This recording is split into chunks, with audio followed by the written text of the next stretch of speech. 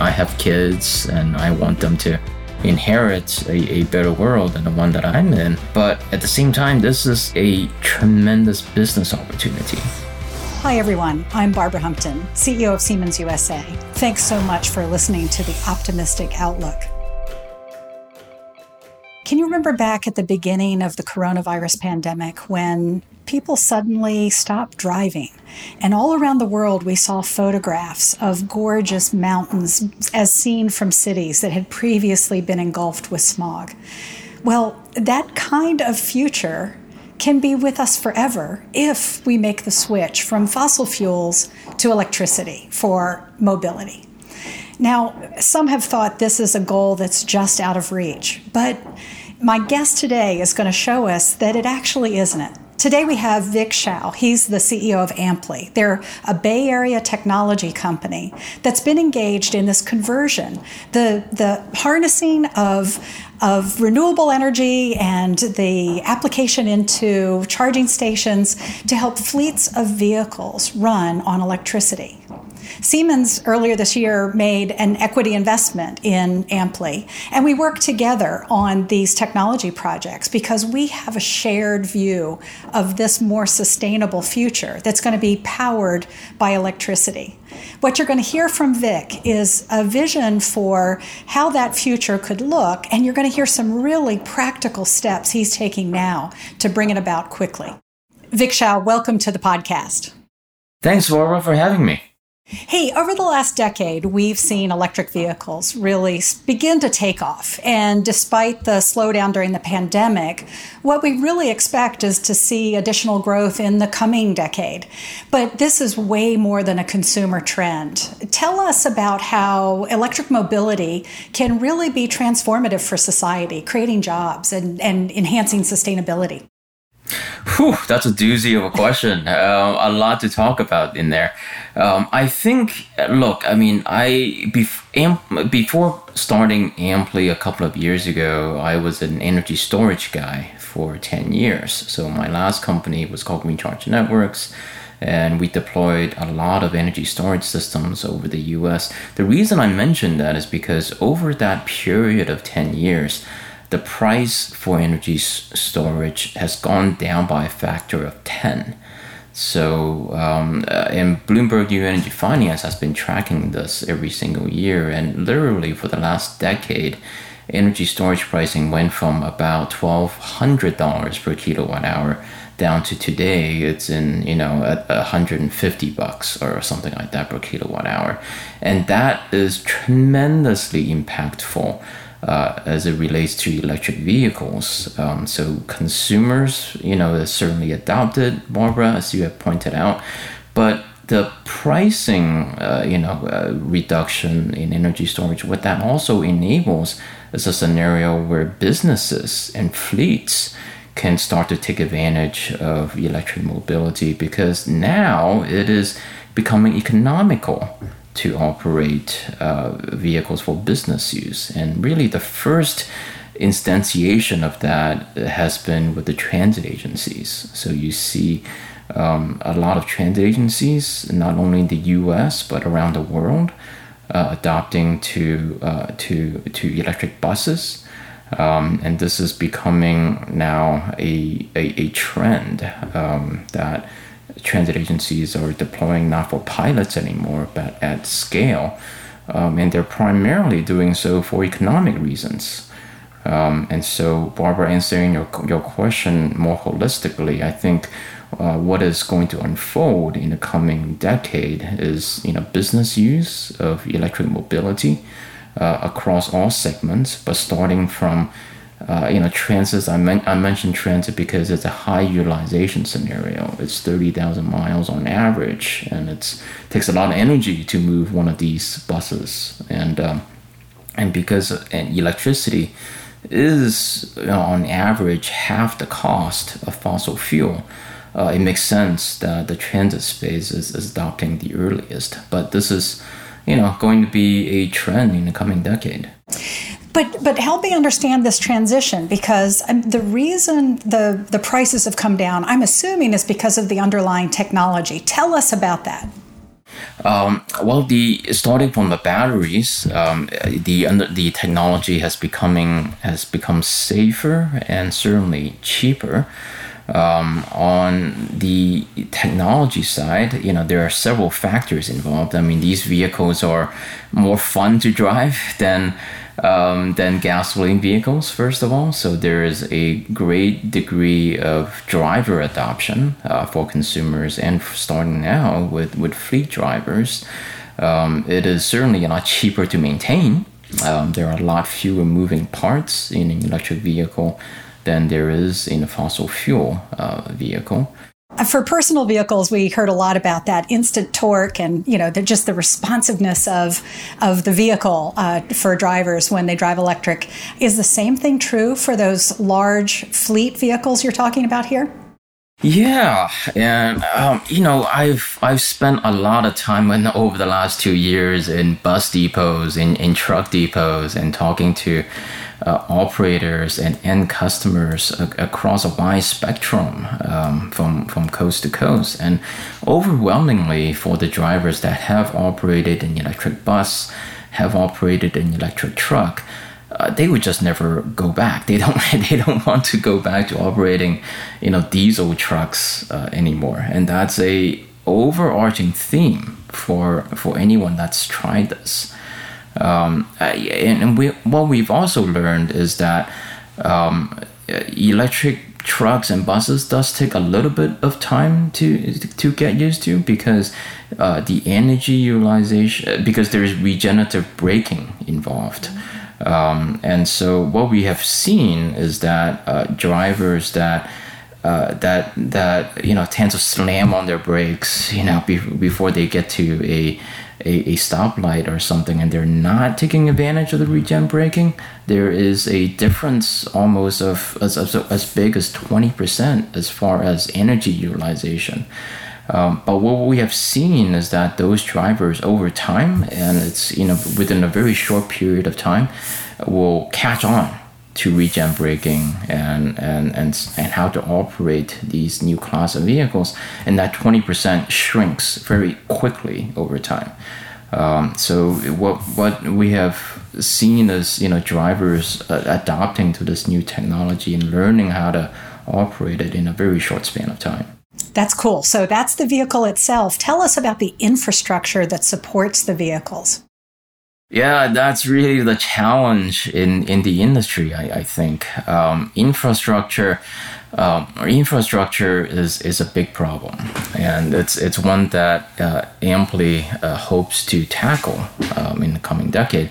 Look, I mean, diesel pricing goes up or down by 25% in a year. Electricity pricing, especially in expensive markets, could be up or down by 500% in a single day. It's time of use schedules, demand charges, different tariff structures, and we literally have a situation in Southern California where Southern Cal Edison, there are 3,300 utilities across the country, and in Los Angeles there are 9 that I can think of, and Southern Cal Edison, of course, is the big one, but a lot of cities and municipalities operate their own electric infrastructure.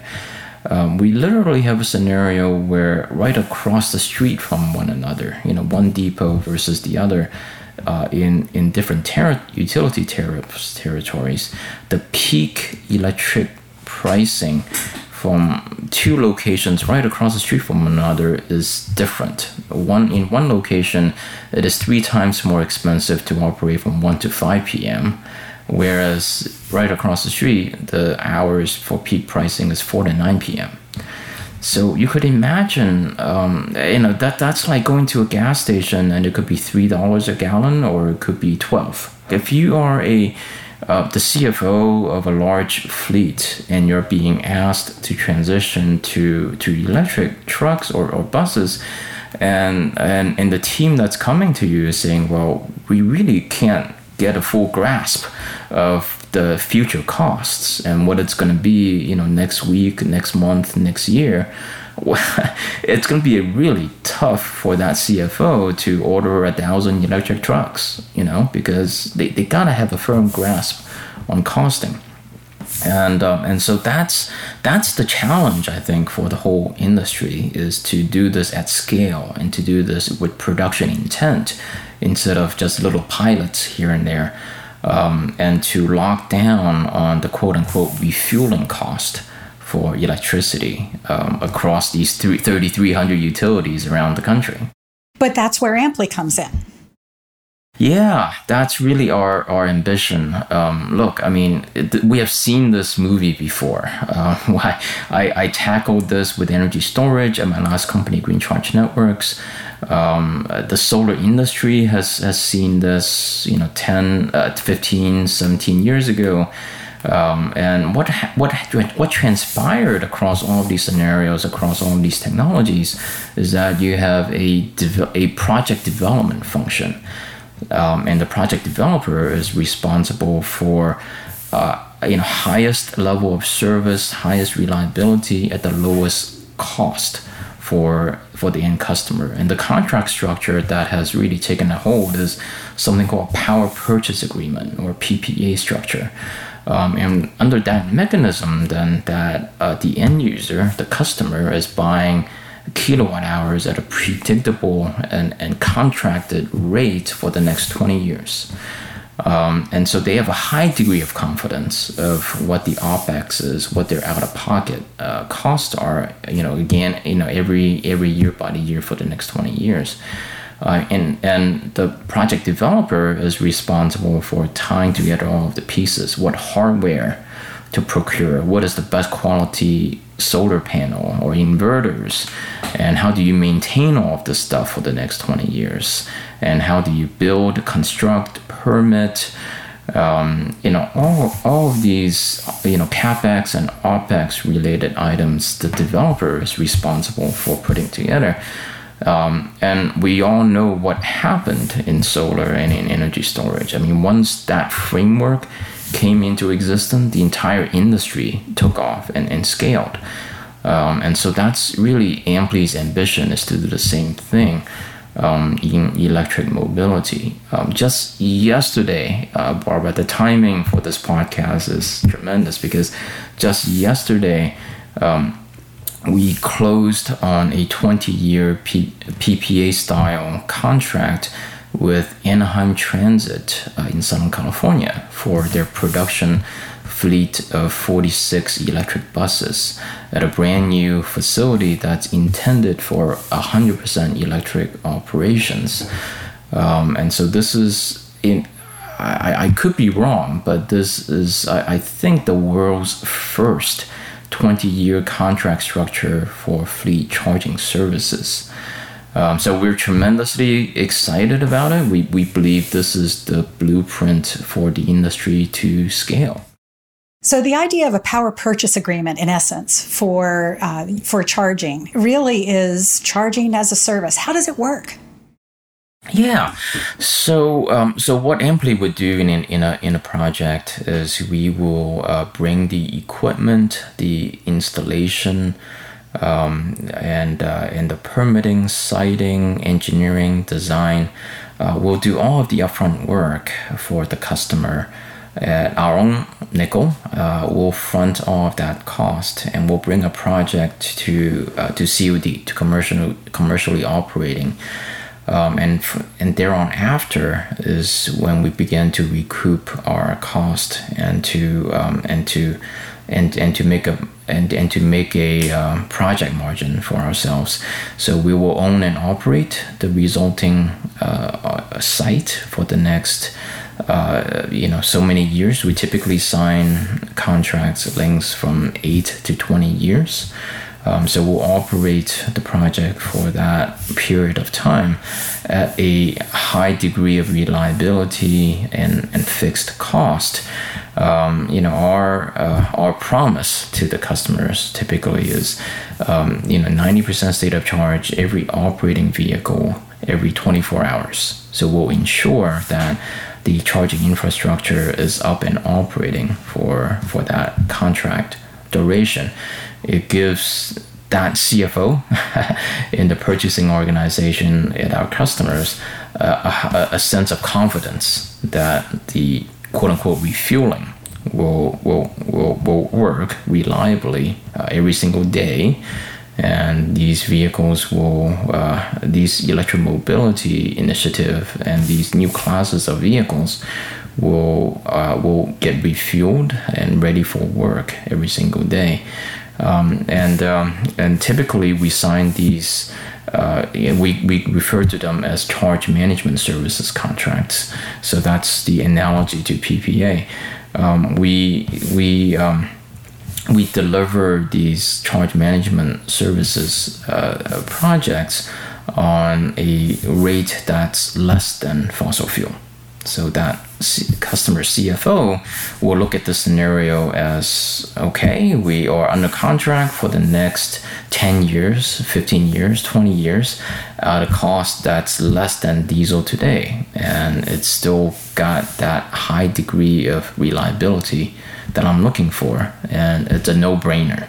This is exciting. What you're basically doing is taking the risk off of the desk of whichever customer you're serving. They're not experts in the electricity they're going to need in order to make this kind of transformation, but you are, and you're taking that risk off of their desks. You're taking it on yourself, and then you're giving them a very reliable framework that they can count on, and it gives them the confidence to make the transition to a technology that's going to be so beneficial to the environment. Now, I'm curious. So, Southern California, and really all through California, we're beginning to see these goals of transformation. I know that California actually recently established a mandate, which we'll make the details available on our website for other people to follow through and look at.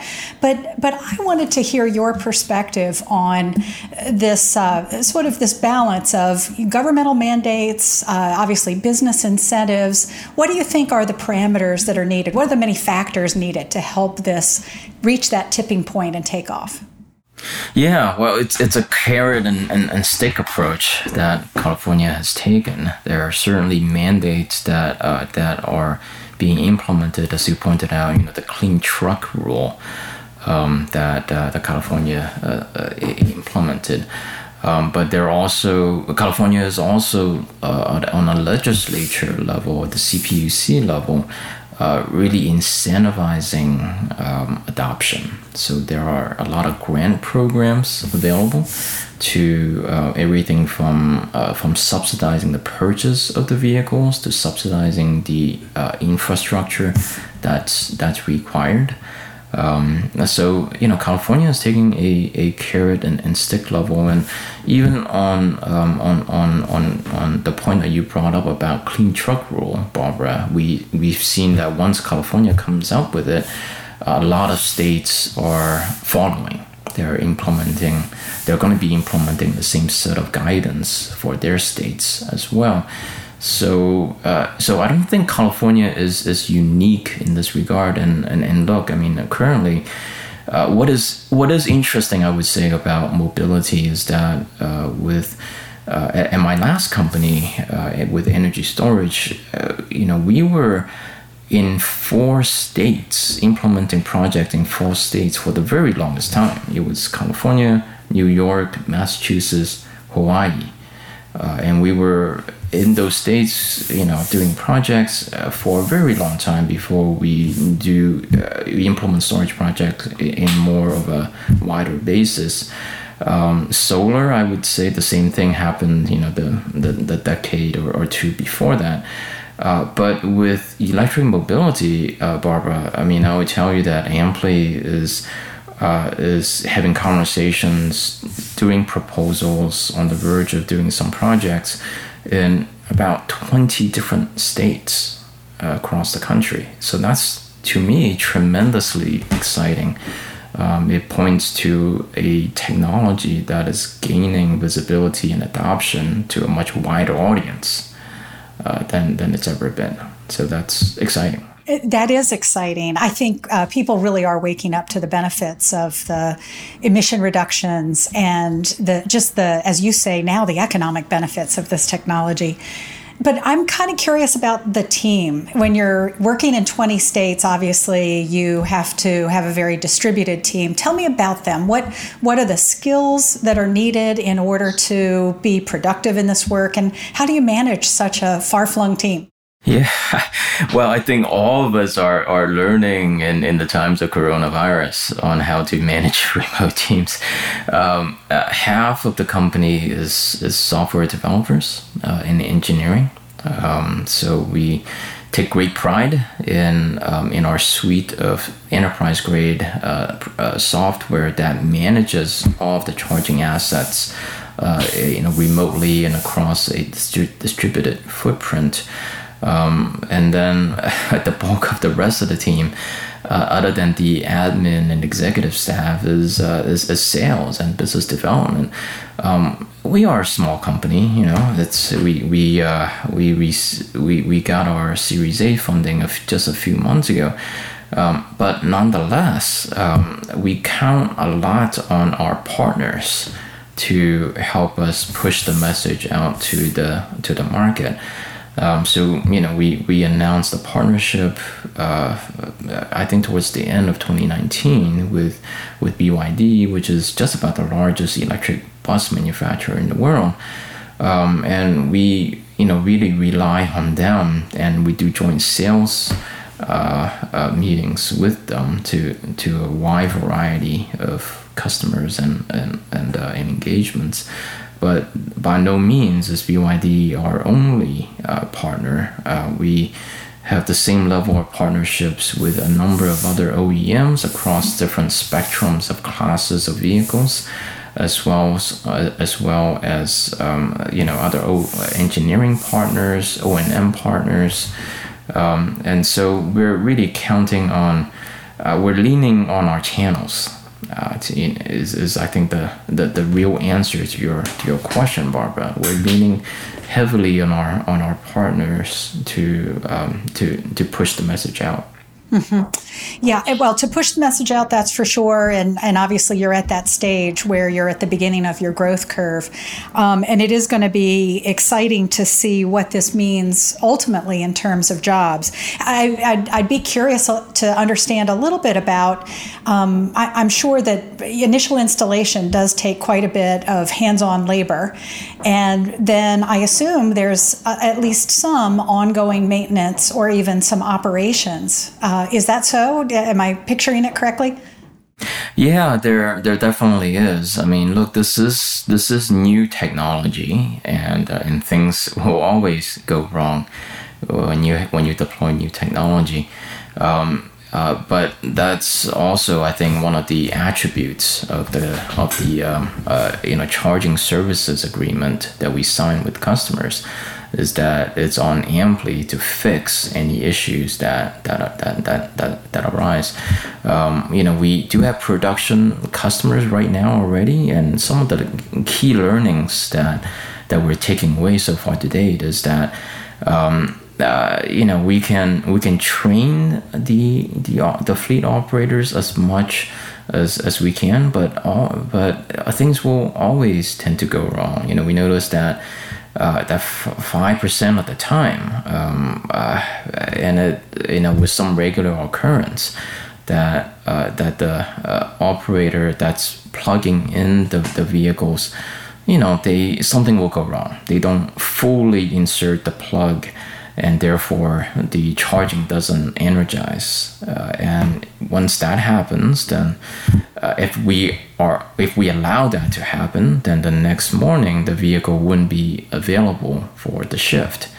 So, we're all just humans, and we don't do things perfectly every single time, and that's also just a value add that the Amply software brings into the scenario, so that when those occurrences happen, then we send out alerts, we notify, and we make sure that the problem is addressed right there and then, before the next morning, the next shift comes into work.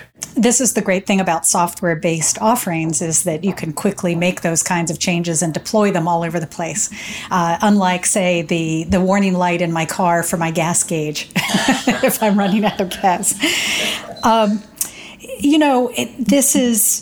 This is an interesting time. This is a fascinating time as we come through the pandemic and we see a shift happening with all of us getting more comfortable working digitally. I think it's going to help more and more of society embrace the software tools that we're going to be using.